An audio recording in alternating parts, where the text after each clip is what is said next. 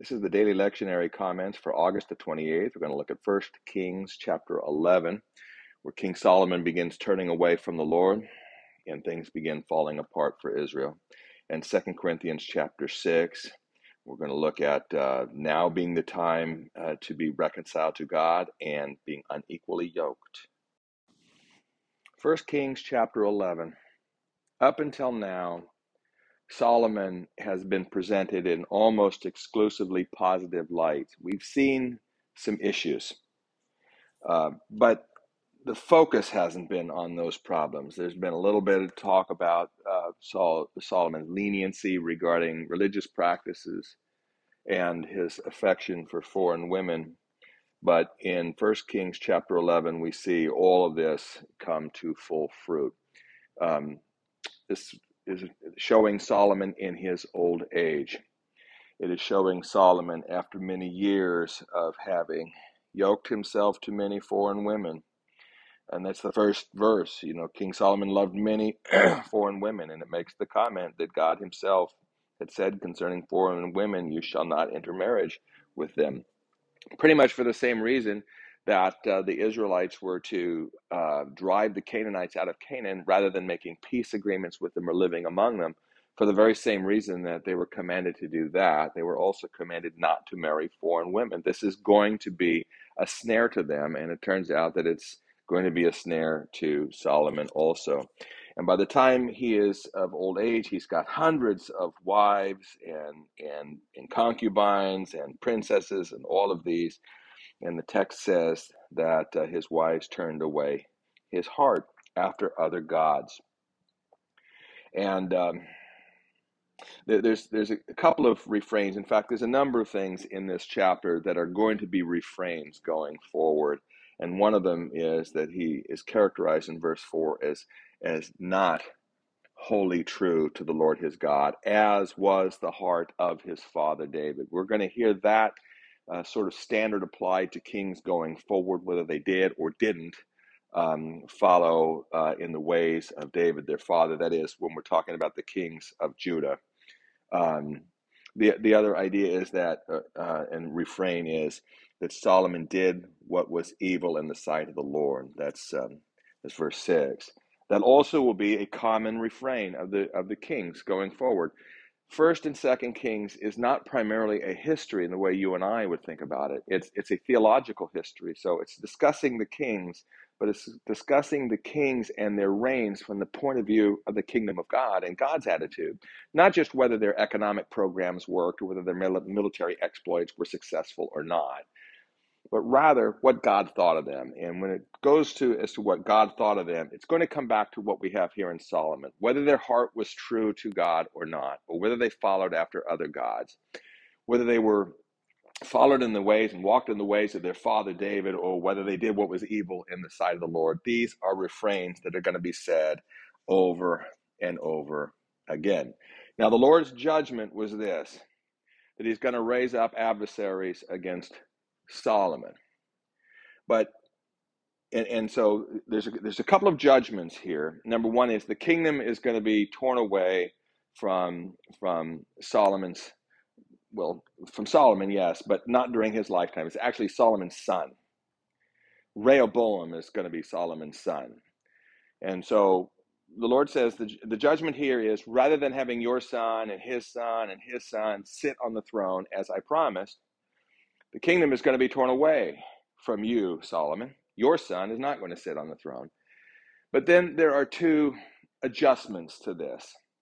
Number one, it's not going to happen during your lifetime. It's going to be your son that I'm going to take the kingdom from. And number two, I'm not going to take the entire kingdom. I'm going to leave one tribe for your son. So Rehoboam is going to continue as king over one tribe, Judah. But the other tribes are going to split off. Now, this is for, well, it's coming up soon. In the next few devotions, we're going to see how this works. But this is a very important part of Israel's history, the civil war that divides the northern kingdoms and Judah. That is a judgment. And those two aspects of the judgment, that it won't happen during your lifetime, Solomon, and number two, I'm not going to take the entire kingdom away from your son. The point is made that God is going to adjust and, so let's say, mitigate his judgment against Solomon for one reason: for the sake of my servant David, and for the sake of Jerusalem, which I have chosen. In other words, God made a promise to David, and he said that if your sons, sin, then I will judge them and I will punish them, but I will not punish them the way I punished Saul and take the kingdom away from you. David, you will always have a man on the throne. Solomon might not, but you will. And so, for the sake of David, not all of the tribes will be stripped away. Judah will be left. And for the sake of David, Jerusalem will remain under the house of David. And for the sake of David, these things will not happen during the life of Solomon, but during the reign of his son Rehoboam. Also, if you look at verse 26, we are introduced to a fellow by the name of Jeroboam. Jeroboam is a servant in Solomon's court. We're going to see that he is going to be instrumental in how this split happens. More about Jeroboam going forward. But this chapter sets the stage for how things are going to go going forward. A lot of these refrains we're going to hear over and over and over again, and is a theological commentary on what is right and what is wrong with the kings of Israel and Judah. 2 Corinthians chapter 6 begins with this beautiful exhortation. Remember, last devotion, just yesterday, he said that we make our appeal. God is making his appeal through us. Be reconciled to God. Be reconciled to God. That is the message of the gospel. And that's how our last reading more or less finished. And now he takes this up again in verse 1. He says, we appeal to you not to receive the grace of God in vain. So there is a time that God is offering salvation, and he says, behold, now is the favorable time. Behold, now is the day of salvation. Now the kingdom of God stands open. Now God is offering amnesty to anybody and everybody who calls on the name of the Lord. Now. You don't have tomorrow. You don't have a week from now. You have now. But now, surely, the kingdom of God stands open for all believers. That's what Christ has done. And the appeal now is not just to be reconciled, but to be reconciled now. So, having said that, then Paul talks a little bit about all that the apostles go through, all that they struggle with, all that they have to endure, all that they do in order to make it as easy as possible, or maybe I should put it another way, not to make it any harder, not to put any stumbling blocks in the way of anybody being reconciled to God and being reconciled to God now. And now then Paul turns in verse 14, he says, do not be unequally yoked with unbelievers. It seems to be a rather sudden shift in thought, and perhaps it is. But Paul is concerned because the Corinthians are, shall we say, playing fast and loose. They're listening to people who are importing into the church ideas of the world. They are questioning what Paul is saying. They are wondering about idols and relationship to idols, and they are employing sort of worldly wisdom to the kingdom of God. And Paul is very concerned. So he gives a general principle: do not be unequally yoked with unbelievers.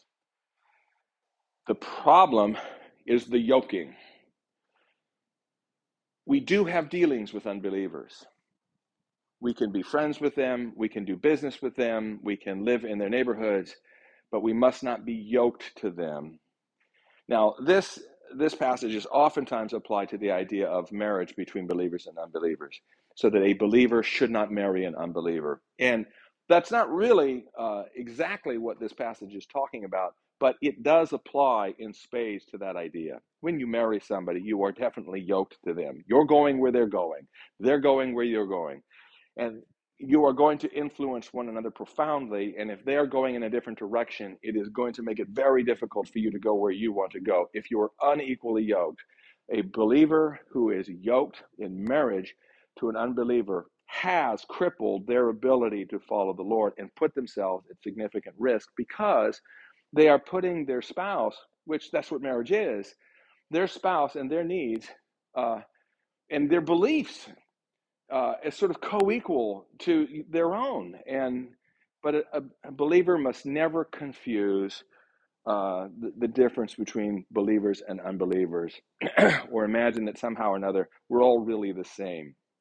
So in marriage, that's obvious, but there are other things that way too. So, for example, many people think that all religion is just sort of the same, and it all kind of leads to the same place. And it doesn't matter what you believe, as long as you believe something. And the problem with that is that absolutely yokes you with unbelievers. It puts unbelievers and their various ways of unbelief in an equal status with your faith. Well, all faiths are good. My faith is good. Your faith is good. It's just so long as it's sincere. And that means that you are looking at the unbeliever and what they believe and how they do and putting it on a pedestal equal with Jesus. That won't work. So Paul talks about what is relationship is there between light and darkness, and what portion does a believer have with an unbeliever? And the answer to those questions is none at all.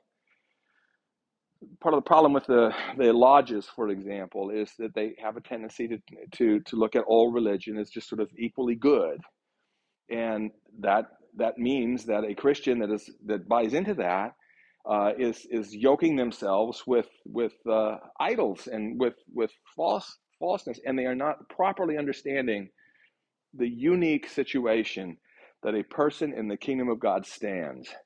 We are nothing like an unbeliever when it comes to God. We may be much like them in many other ways, but not when it comes to the eyes of God. So this business of yoking with unbelievers is not just marriage, but it's in our thinking. It's not appreciating the profound difference that that exists between a believer and unbeliever. And the closer you're walking with, and the more regularly you are walking with unbelievers and the way they think, the more you're listening to them, the more you're appreciating and resonating to what they say, the more you follow their lifestyle, the less you are appreciating that there is something profoundly different between a child of the kingdom and everybody else. And that's why he warns these Corinthians, do not be unequally yoked with unbelievers. Boy, does that apply to us today.